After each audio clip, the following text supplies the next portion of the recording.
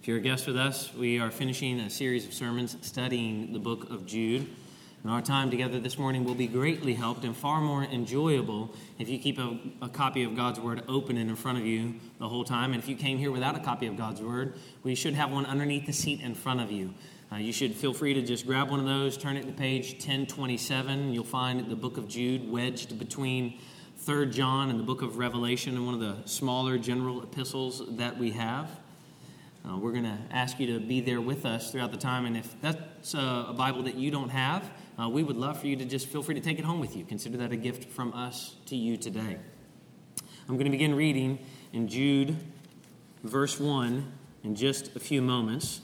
Today, we'll focus our attention in particular on verses 24 and 25 as we close out this study. And as you turn to Jude, you'll remember that we have seen that this little book is among the most relevant in the New Testament, helping us see that errant teaching and immoral living have dire consequences, since how we live, not simply what we profess to believe, is the most reliable indicator of what we actually believe.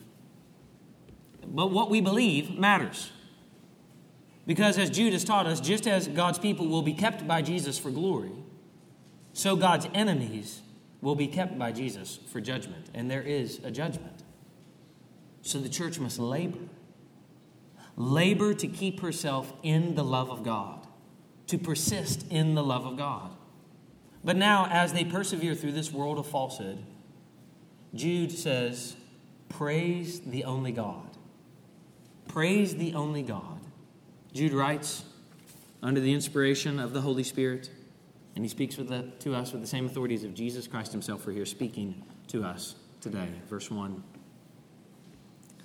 Jude, a servant of Jesus Christ and brother of James, to those who are called, beloved in God the Father, and kept for Jesus Christ. May mercy, peace, and love be multiplied to you. Beloved, although I was very eager to write to you about our common salvation, I found it necessary to write appealing to you to contend for the faith that was once for all delivered to the saints. For certain people have crept in unnoticed, who long ago were designated for this condemnation, ungodly people, who pervert the grace of our God into sensuality and deny our only Master and Lord, Jesus Christ. Now I want to remind you, although you once fully knew it, that Jesus, who saved the people out of the land of Egypt, afterward destroyed those who did not believe. And the angels who did not stay within their own position of authority, but left their proper dwelling, he has kept in eternal chains under gloomy darkness until the judgment of the great day. Just as Sodom and Gomorrah and the surrounding cities, which likewise indulged in sexual immorality and pursued unnatural desire, serve as an example by undergoing a punishment of eternal fire. Yet in like manner, these people also, relying on their dreams, defile the flesh, reject authority, and blaspheme the glorious ones. But when the archangel Michael, contending with the devil, was disputing about the body of Moses, he did not presume to pronounce a blasphemous judgment, but said, "The Lord rebuke you." But these people blaspheme all that they do not understand, and they are destroyed by all that they, like unreasoning animals, understand instinctively. Woe to them, for they walked in the way of Cain and abandoned themselves for the sake of gain to Balaam's error and perished in Korah's rebellion. These are hidden reefs at your love feasts as they feast with you without fear, shepherds feeding themselves. Waterless clouds swept along by the winds. Fruitless trees in late autumn, twice dead, uprooted. Wild waves of the sea casting up the foam of their own shame. Wandering stars, for whom the gloom of utter darkness has been reserved forever. It was also about these that Enoch, the seventh from Adam, prophesied, saying, "Behold, the Lord comes with 10,000 of his holy ones to execute judgment on all and to convict all the ungodly of all their deeds of ungodliness that they have committed in such an ungodly way, and of all the harsh things that ungodly sinners have spoken against him. These are grumblers, malcontents, following their own sinful desires. They are loud-mouthed boasters, showing favoritism to gain advantage. But you must remember, beloved, the predictions of the apostles of our Lord Jesus Christ. They said to you, in the last time there will be scoffers following their own ungodly passions. It is these who cause divisions, worldly people, devoid of the Spirit. But you, beloved, building yourselves up in your most holy faith and praying in the Holy Spirit, keep yourselves in the love of God, waiting for the mercy of our Lord Jesus Christ that leads to eternal life. And have mercy on those who doubt. Save others by snatching them out of the fire. To others, show mercy with fear, hating even the garment stained by the flesh.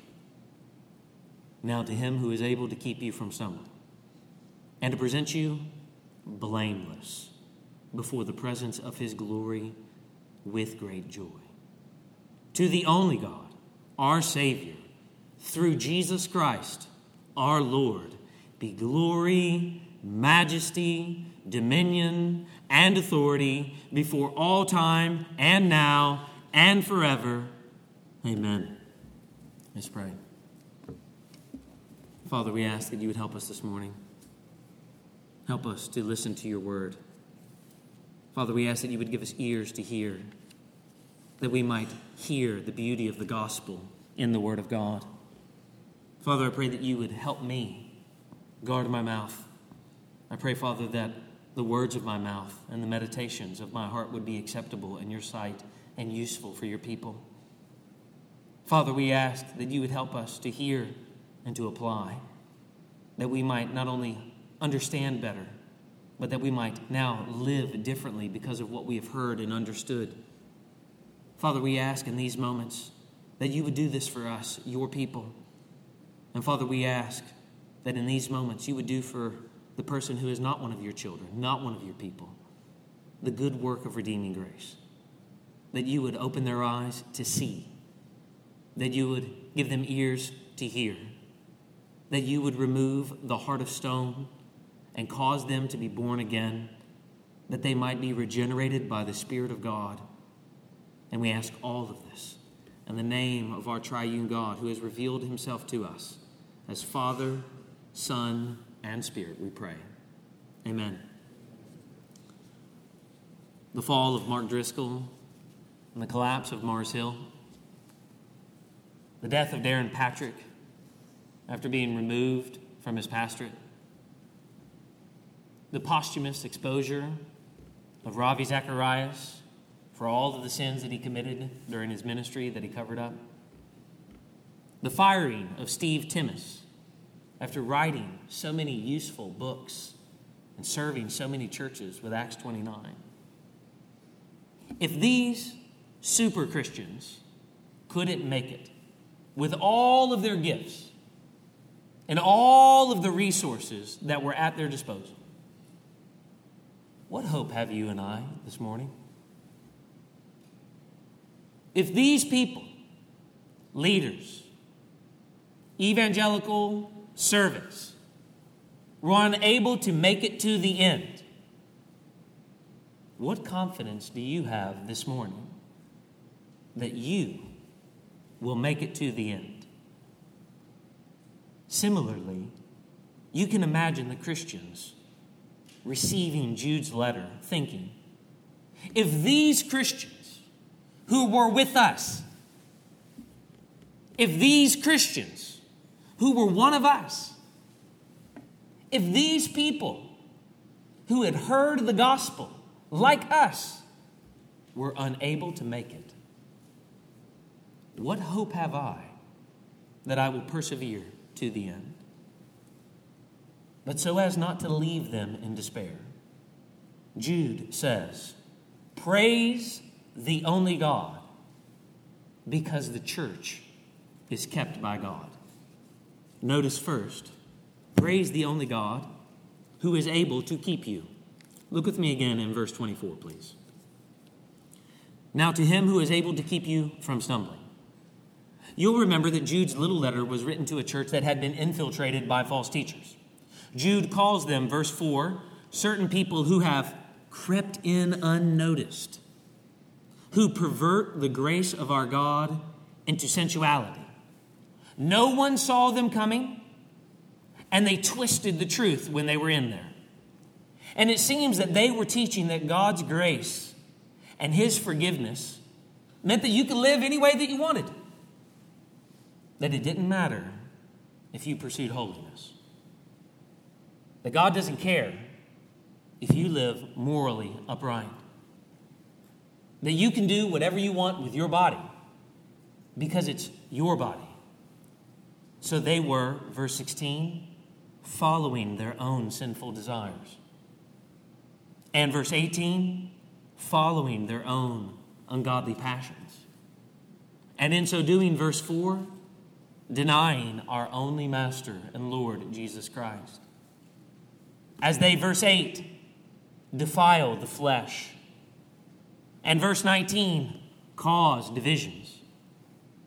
Friends, I wonder if you realize that is what is happening when you sin. Causing divisions.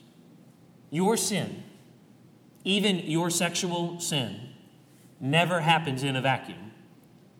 It disrupts your life and the lives of people around you, whether you're married or single. The lives of people who are members of this church with you. God's grace was being made into an excuse for immorality and licentiousness in the church. These false teachers had come in and said, you can do whatever you want because God forgives. So at the very beginning of his little letter, Jude exhorts the believers in the church to, verse 3, contend for the faith. Contend for the faith that was once for all delivered to the saints.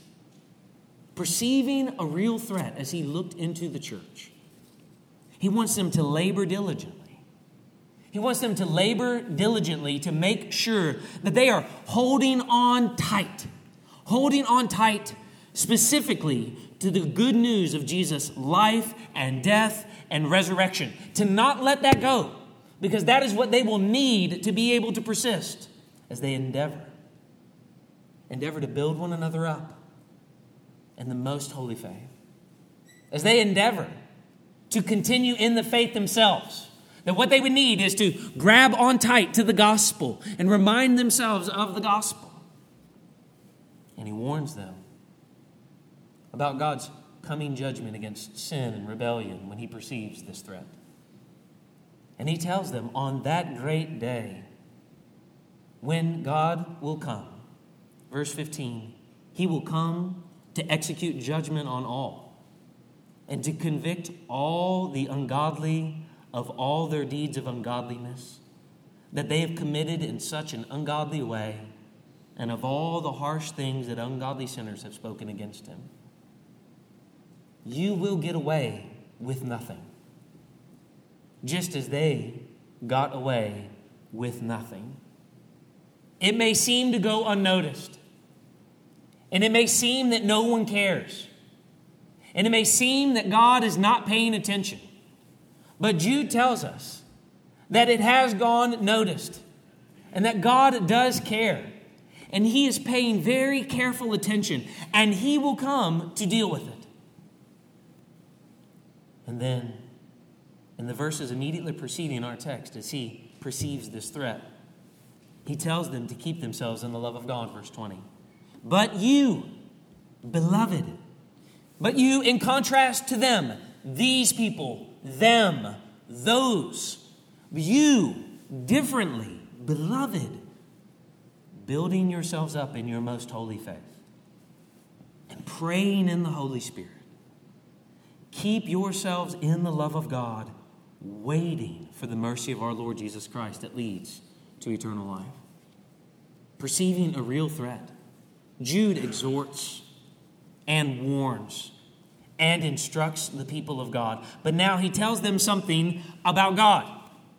That is, that he is, verse 25, the only God, our Savior. And specifically, he tells them at the very beginning of verse 24 that this only God, our Savior, is able. There is something that perhaps Jude's readers at this point are nervous about.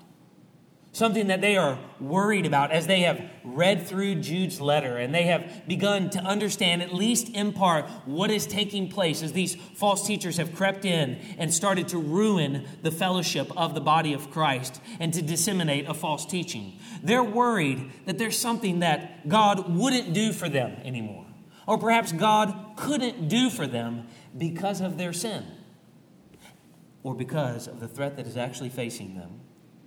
So Jude, so as not to leave them in despair, concludes his letter with the certainty: God is able. Fear not, little flock. God is able. And what is he able to do? He is able, verse 24, to keep them from stumbling. Now, in the context of the book of Jude, you can understand why that is so important to Jude's readers. These false teachers have infiltrated the church. They are a real, lethal threat to the spiritual flourishing and the vitality of this church because they are like, verse 12, hidden reefs at their love feasts. They are lurking about, waiting to pounce, to destroy and harm. And they are, verse 4, designated for condemnation, because they threaten to bring others down with them. Much like so many other people, they are not content to be in their sin by themselves. They are looking to have other people participate with them, not simply because they love their sin, but because they want to be right and show that their sin is right. There's a real threat and a real danger, and their very presence among the people of God brings up lots of memories for Jude of spiritual disasters from the Old Testament. So as we're reading through the book of Jude, we see in verse 7, Sodom and Gomorrah, and in verse 11, Cain and Balaam's error and Korah's rebellion. All famous examples of people rebelling incredibly against God. Despite who God is, despite what God has done, they have rebelled incredibly against Him, and they have all endangered the people of God. Their sin was not just their sin that caused problems for them, but in all of these instances, the people of God and the line of Jesus Christ was endangered and threatened. That is what these false teachers are threatening to bring into the church. Rebellion, destruction, condemnation, damnation, anarchy, judgment. They are a real threat for Jude. And they are a real threat for Jude's readers. There is a real spiritual danger. There was then and there is now. Brothers and sisters, do not simply think that because you have trusted in Christ that there are no threats and no dangers. There are threats. There are dangers. And they are seeking to pull you away from Jesus. So Jude is reminding these people of these threats, reminding them and us that many people shipwreck their faith, that many people shrink back and are destroyed, that there are still others that go out from us, that there are others troubling God's people with their words and unsettling their minds to draw away the disciples of Jesus from Jesus. Friends, the reality is, as we read through the book of Jude, that not all who start well finish.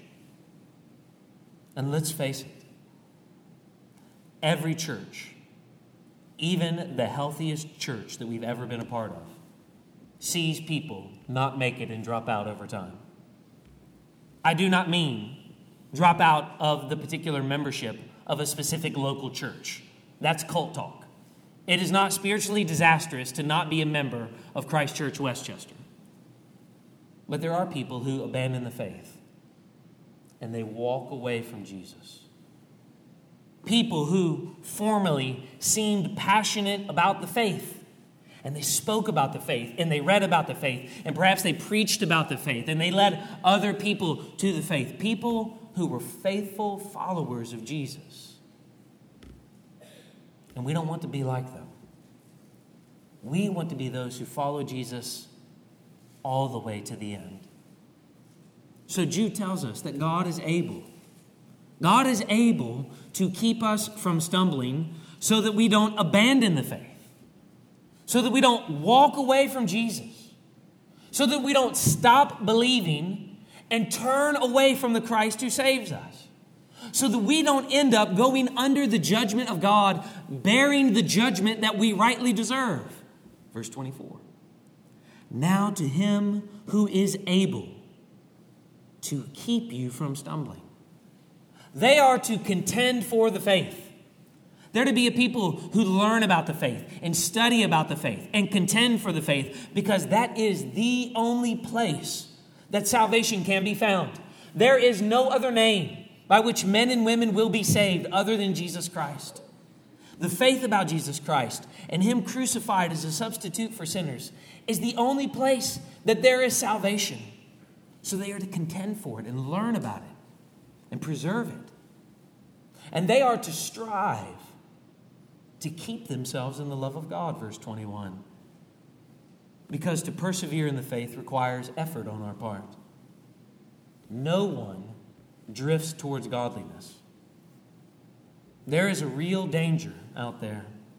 They are to beware. They are to contend for the faith that has been delivered.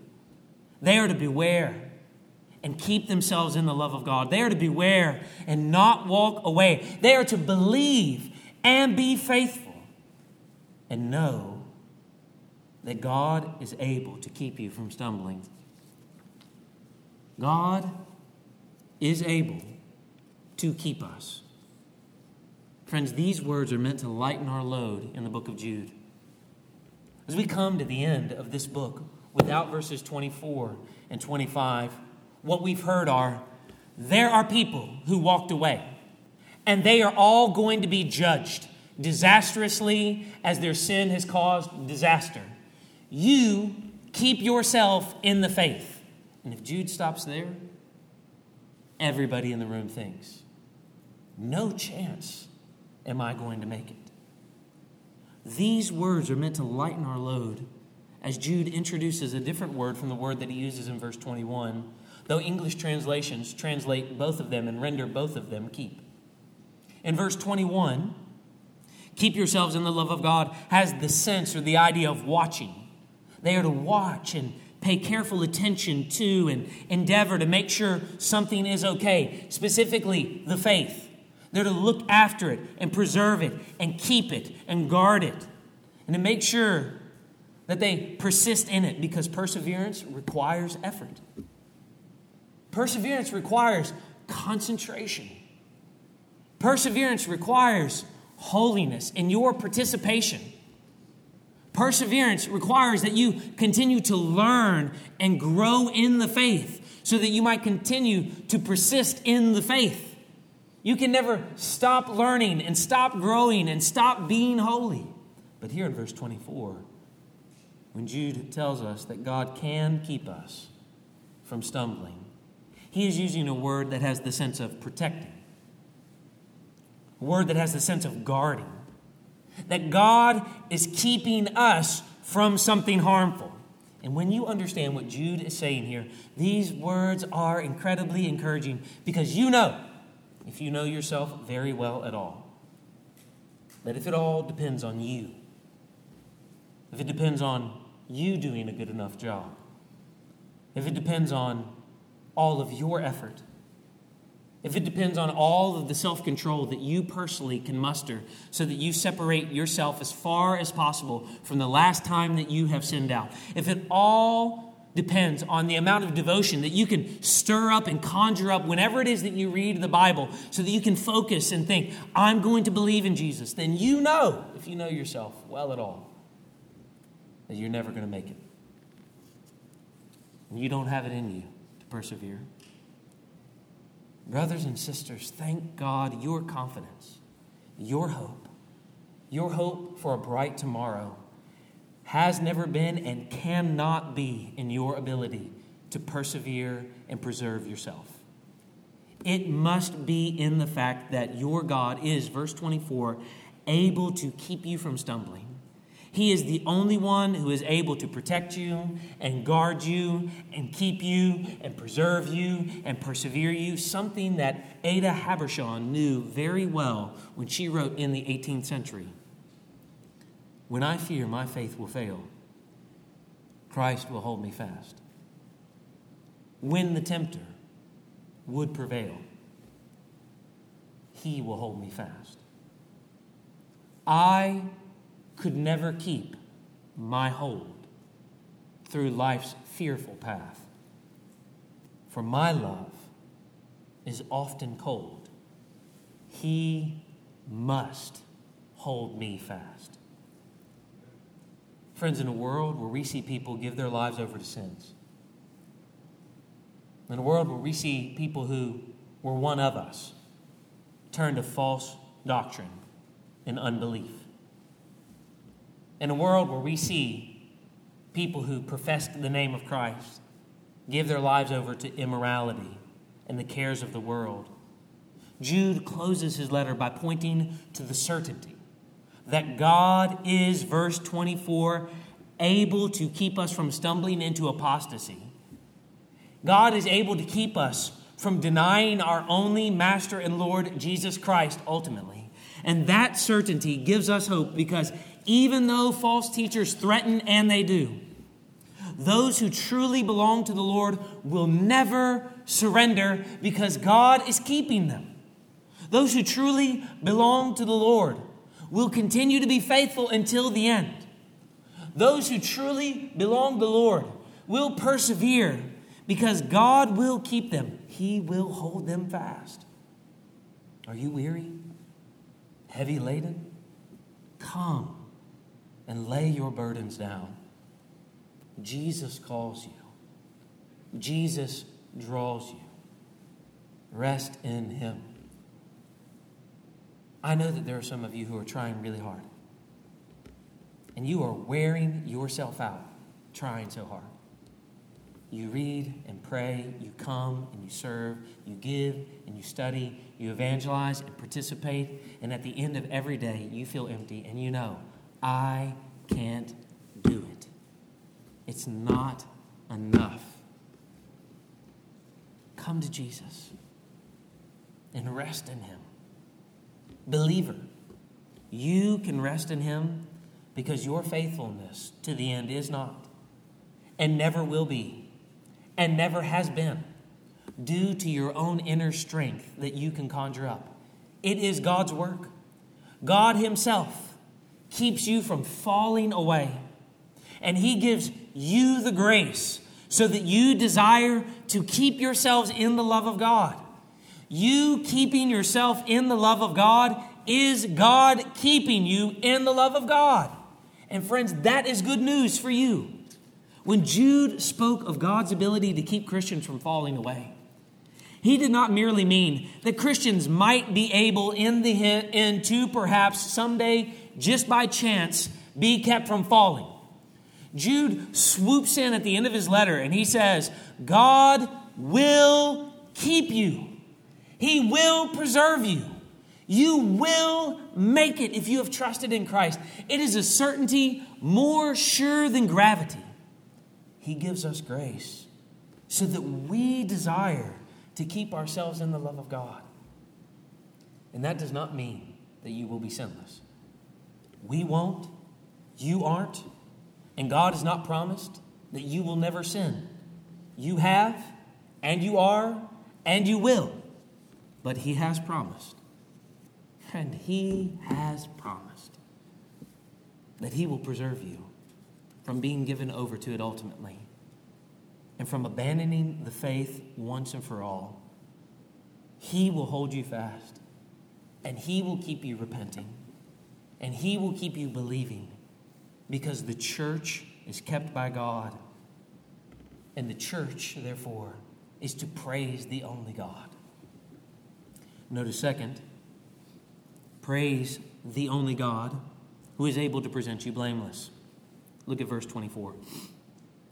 Now to him who is able to keep you from stumbling, and to present you blameless before the presence of his glory with great joy.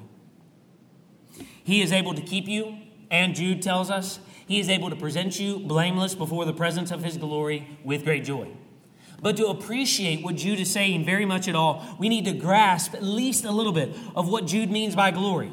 On the one hand, we use the word glory as a synonym for honor and reputation, which is why when we're reading through the Bible, we see that the Bible talks about God's glory in relation to how he brings honor or prestige to his name and reputation. Malachi chapter 1, verse 11. For from the rising of the sun to its setting, my name will be great among the nations. And in every place incense will be offered to my name, and a pure offering. For my name will be great among the nations, says the Lord of hosts. Isaiah 42, verse 8. I am the Lord. That is my name. My glory I give to no other, nor my praise to carved idols. But on the other hand, God's glory in the Bible is a brilliant light that surrounds his presence. So sometimes we see an incredible light when God reveals himself in the Bible, and that light is referred to as God's glory, communicating his glory and his holiness and his perfection and his beauty. If you have your Bible, turn with me to Revelation chapter 21.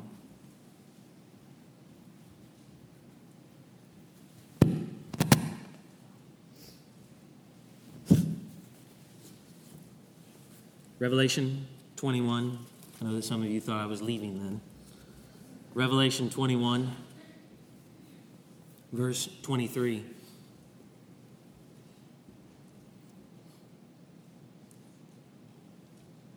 And the city has no need of sun or moon to shine on it, for the glory of God gives it its light. And its lamp is the Lamb. By its light will the nations walk, and the kings of the earth will bring their glory into it. And its gates will never be shut by day, and there will be no night there. They will bring into it the glory and honor of the nations. Now, if you have your Bible, turn with me to Luke chapter 9. Luke 9, verse 28.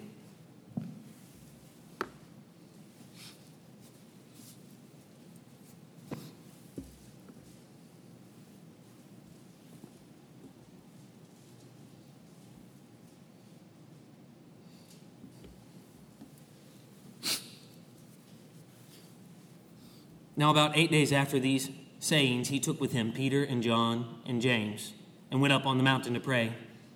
And as he was praying, the appearance of his face was altered, and his clothing became dazzling white. And behold, two men were talking with him, Moses and Elijah, who appeared in glory and spoke of his departure, of which he was about to accomplish at Jerusalem. Now Peter and those who were with him were heavy with sleep. And when they became fully awake, they saw his glory, and the two men who stood with him. And as the men were parting from him, Peter said to Jesus, Master, it is good that we are here. Let us make 3 tents, one for you, and one for Moses, and one for Elijah, not knowing what he said. And as he was saying these things, a cloud came and overshadowed them, and they were afraid as they entered the cloud.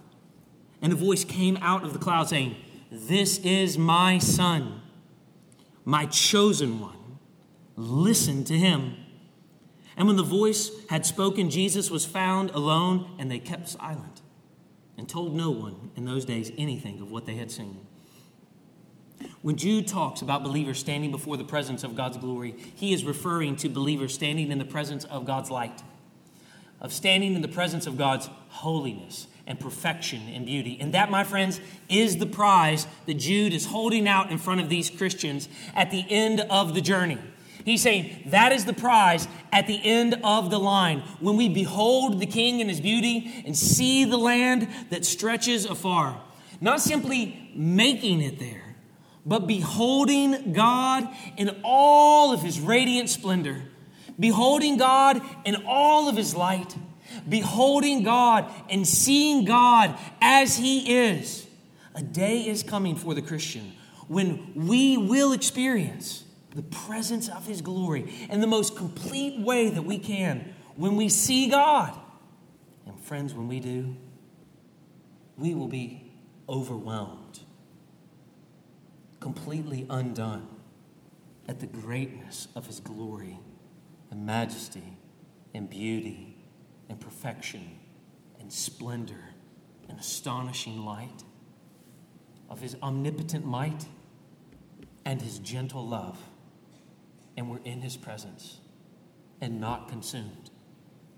More overwhelming than the most overwhelming moment of your life. The birth of a child, a spectacular view, a stunning piece of art, or an exquisite piece of music, or an incredible performance. I don't know if you're here and you're a Christian today, or if you'd rather be someplace else listening to someone else. But doesn't something in you long for that? Doesn't something in you desire to experience the greatness of the presence of God's glory? And though you won't answer right now during the sermon, I know that the answer is yes. I know that the answer is yes because the Bible says you have been made in the image of God. And being made in his image, you long for the greatness of the presence of God's glory, even if you won't admit it here this morning.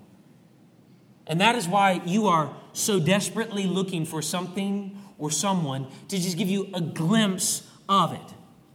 But athletes and actors, places and people, all ultimately fall short of the longing that you have, no matter how impressive they may be.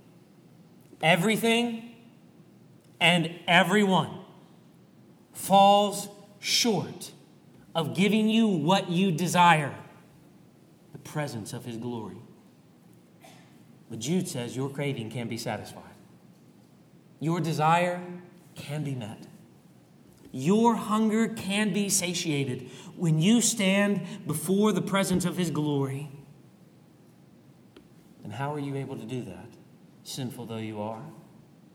How can sinful people stand before the presence of his glory?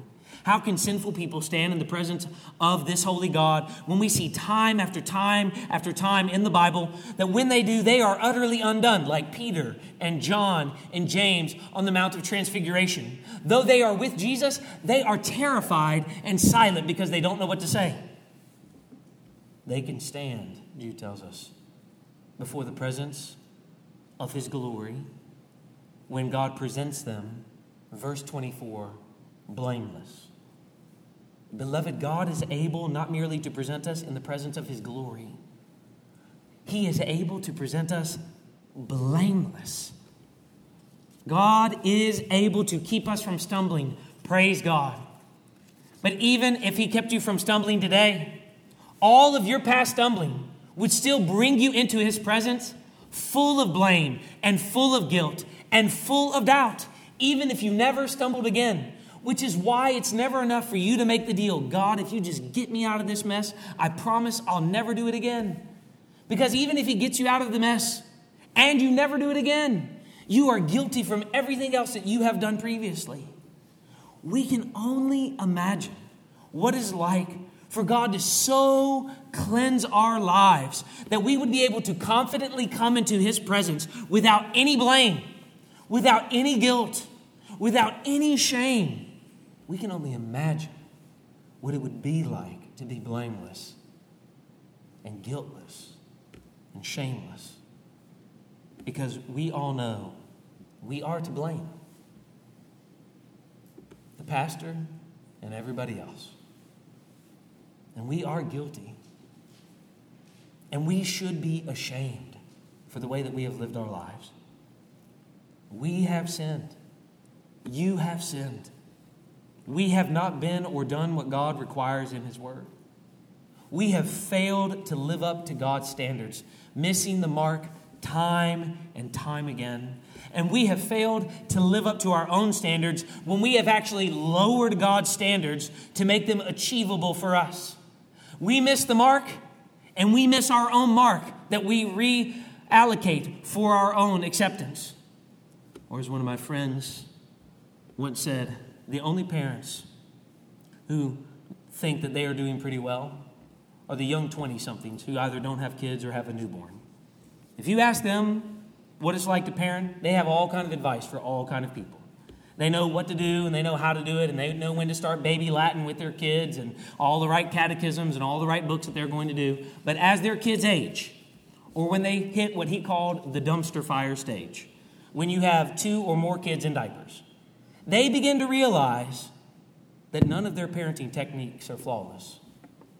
And they have 2 kids who are 2 completely different people. One sleeps and the other doesn't. And one cries and the other always cries. And one yells and one never yells. And one's happy and one never eats. And one won't eat if you pay them. And they just fail their kids time and time and time again. To parent is to fail your kids. To be a husband is to fail your wife. To be a wife is to fail your husband. To be a friend is to fail your other friends. To be a Christian is to fail your God. And to fail to live up your own standards. It's to fail all of the other members in this church. Failing God's standards and failing your standards. But God, Jude says, is able to present you, verse 24, blameless before the presence of his glory. And that is incredible news if you are feeling blame and guilt and shame for the failure that you actually are. Because on that day, you will not feel the weight of blame or guilt or shame. There will be no fear in his presence. There will be no sense of inadequacy. You will not feel how you have missed the mark or if you have failed to live up. Instead, there will be, verse 24, joy. Now to him who is able to keep you from stumbling. And now to him who is able to present you blameless before the presence of his glory with great joy. Joy. And not just joy, great joy. And why? Because God is able to present you blameless before his presence. How?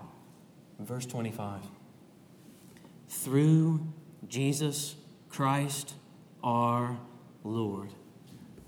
Through Jesus Christ our Lord, God presents you blameless before him.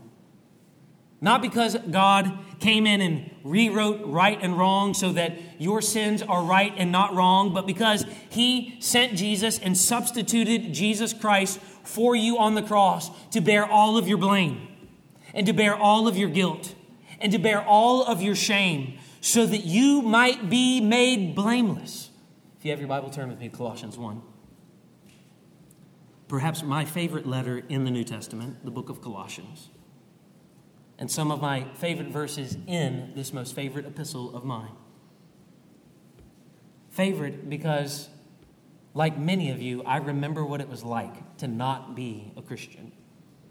And I remember to consciously think unchristian things and do unchristian things. And then Paul says, Colossians 1, verse 21, and you, who were once alienated and hostile in mind, and doing evil deeds, he has now reconciled in his body of flesh by his death, in order to present you holy and blameless and above reproach before him. Blameless has the sense of acceptable because in the Old Testament temple worship, only spotless, blameless animals were acceptable to be brought into the presence of the Lord. Friends, this is the great benefit of Christ's work for us. Through him, we are presented blameless before God our Savior. Through him, we enter into God's presence blameless, without guilt, without shame. And before his presence, there is great joy for us in Christ because of what Jesus has done for us. He has borne our griefs and carried our sorrows. He was stricken, smitten down by God, and afflicted. He was pierced for our transgressions.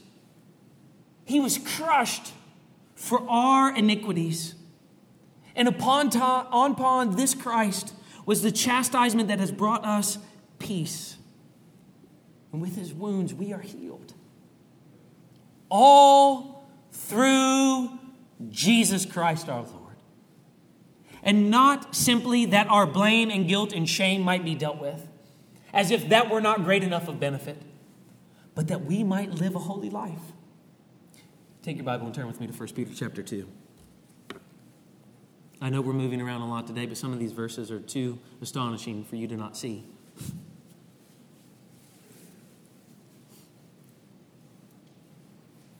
Notice as Peter tells us about the substitutionary work of Christ, he does not simply say, Jesus is great because you don't feel guilt.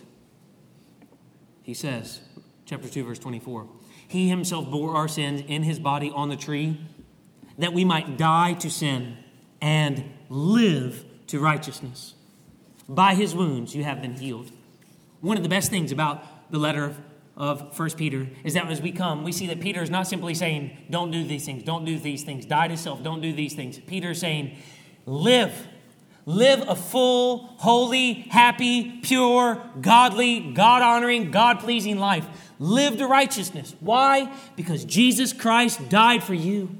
And because he died for you and suffered for you and bled for you and gave you his Spirit and rose from the dead for you and is ascended on high and is praying for you, you can live a holy life. Brothers and sisters, the benefit of Jesus' work for us is that our blame and guilt and shame have been dealt with decisively on the cross. And we are empowered by that substitutionary act for us and for our salvation to live pure and holy and godly lives as God keeps us. Let me ask you, Christian, have you been working hard to keep yourselves in the love of God? Have you been pursuing holiness? A holiness without which the author of Hebrews says no one will see the Lord. Or have you been drifting? Drifting through the Christian life? Drifting through the motions of this service? Drifting through the actions that you do in the membership? No one drifts towards godliness. Jude knew that. So he exhorted these believers to be confident. God will keep you, and he will present you. So labor hard to be holy. But what if you're here and you're not a follower of Jesus Christ? Friend, I want to thank you for coming. We love having people with us on Sundays, and it is a privilege to have those with us who are not yet believers. And I want to tell you how you can be a follower of Jesus Christ and a recipient of all of these benefits. It is incredibly simple in the Bible. The Bible is a big book, but it has a very potent and wonderful and simple message. The Bible says that you need to repent of your sins and believe. You need to turn away from your sins and turn toward God in Christ, in faith, believing that he lived and died and rose again for you. And if you do, the astonishing promise of the Bible is that you will be forgiven of all of your sin. You will be reconciled to God. You will be made right with God. Your relationship with God, which has been severed because of your sin, will be restored, and you will be in fellowship with God in Christ. All of your sin in the past, all of your sin in the present, all of the sin that you will commit until the Lord comes, or you leave this life and go home to be with the Lord, will be forgiven, and you will be made righteous or blameless before God the Father and Jesus Christ our Lord by the power of the Spirit. Friend, do you want to do that today? You can do that today here in the midst of this very service. You can ask God to forgive you, and you will be met with astonishing mercy and the forgiveness of Christ. Come to Christ. Trust in Christ. Hope in Christ. Be born again by Christ. And let me ask you, if you're here and you're not a Christian, what prevents you from coming to him today? Is it the fact that many people in the room already think that you're a Christian and you would be ashamed? Friend, I can assure you that the great joy of every person in this room would be to know that you have truly come to faith in Christ. Is it because you're already on the membership roll of this church, but you know that you're not a Christian? Friend, I can assure you that there would be no greater membership interview to do than one for somebody who is actually a believer and says, I repent, and I knew that I was false, and now I trust in Christ. Is it because you're afraid of how God will treat you if you come to him and tell him the truth and tell others the truth about how you're living your life? Friends, anyone who remembers what it's like to be lost knows that God does not treat us as our sins deserve. In his great mercy, he meets us with forgiveness. And he will meet you with forgiveness today. Come to Christ. And if you have more questions about how to come to Christ, or what we mean when we say that you can be born again and forgiven of all of your sin, come find me. Come find Maxwell, who's presiding. He's on the front row today. Find one of the members, one of the elders following the service. We would love to sit down with you and open the Bible and tell you more from God's Word. Believers, Jude tells us, experience joy. And their joy brings honor to God as the provider and the protector of their salvation on the day when he makes them able to stand in his presence and present them blameless. No wonder, Jude says, you will stand there with great joy in anticipation of the astonishing mercy that they don't deserve. God will complete his saving work on that day when believers are ushered into his presence without fault, because the church is kept by God. And they will on that day praise the only God when he causes them to stand blameless. Notice third, the only acceptable response. Look with me again in verses 24 and 25. Now to him who is able to keep you from stumbling and to present you blameless before the presence of his glory with great joy. To the only God, our Savior, through Jesus Christ our Lord, be glory, majesty, dominion, and authority before all time and now and forever. Amen. What response does Jude require in light of God's ability to keep us and to present us blameless in his presence? Nothing. Last night, when reading this passage with our kids around the dinner table, Megan and I asked them to find the imperative or the command in the text as I read it. And after reading it, they were all confused and began to highlight things from the passage that weren't an imperative because we had asked them, find the imperative in the passage. They were confused because there is no imperative, there is no command in verses 24 and 25. There is only Jude's example, as Jude praises the only God. As he praises the only God who is able to keep us from stumbling. As he praises the only God who is able to present us blameless before the presence of his glory with great joy. And as he does so, Jude erupts in worship as the glory ascribed to God is now expanded in verse 25, so that glory and majesty and dominion and authority are all attributed to this great God. This God is worthy of honor because he does the protecting and saving and persevering. That is why he is wonderful and marvelous, worthy of all honor, infinite praise, infinite worship, because God will keep his people. And this God demonstrates his greatness by making unworthy and unholy people blameless at great cost to himself. To redeem you, God substituted his Son so that you might be born again. And this God proves his power by keeping his people faithful to the end. Because you are weak, and you would never be able to make it without him. Because apart from him, you can do nothing. Because without him and the help of his Christ and the power of his Spirit, you would have no hope.